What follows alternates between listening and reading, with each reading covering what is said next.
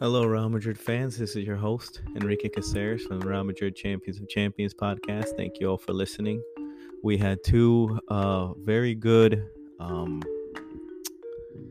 Champions League games yesterday. We had Dortmund versus Chelsea in Germany. Dortmund won 1-0. And we had Benfica versus Club Brugge in Belgium, and Benfica won 2-0. The Benfica game was a close game, but at the end, I think Benfica has a bit of more quality at the end on their team, more better players a bit, and I think Club Brugge ran out of steam a bit because of some crucial mistakes in the last minutes to make it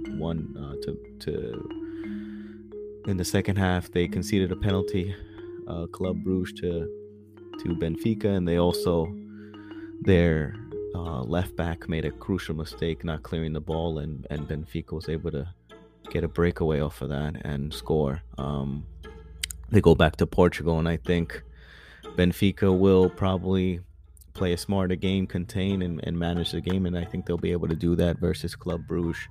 Dortmund versus Chelsea now. That game finished 1-0 Dortmund struggled a bit in defense because Chelsea, let's just say, I find it unimaginable how they did not get a goal in this game. They paid so much money for all the new players, but they needed a striker and a person to put the ball in the back of the net, and they still have not had that, and they created chances today.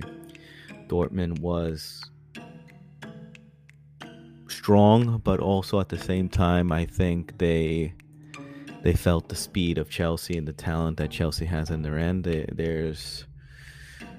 just have quality, and quality players will create opportunities enough. Let's see if these quality players can score, because I see them struggling for goals, and they're not scoring many goals lately.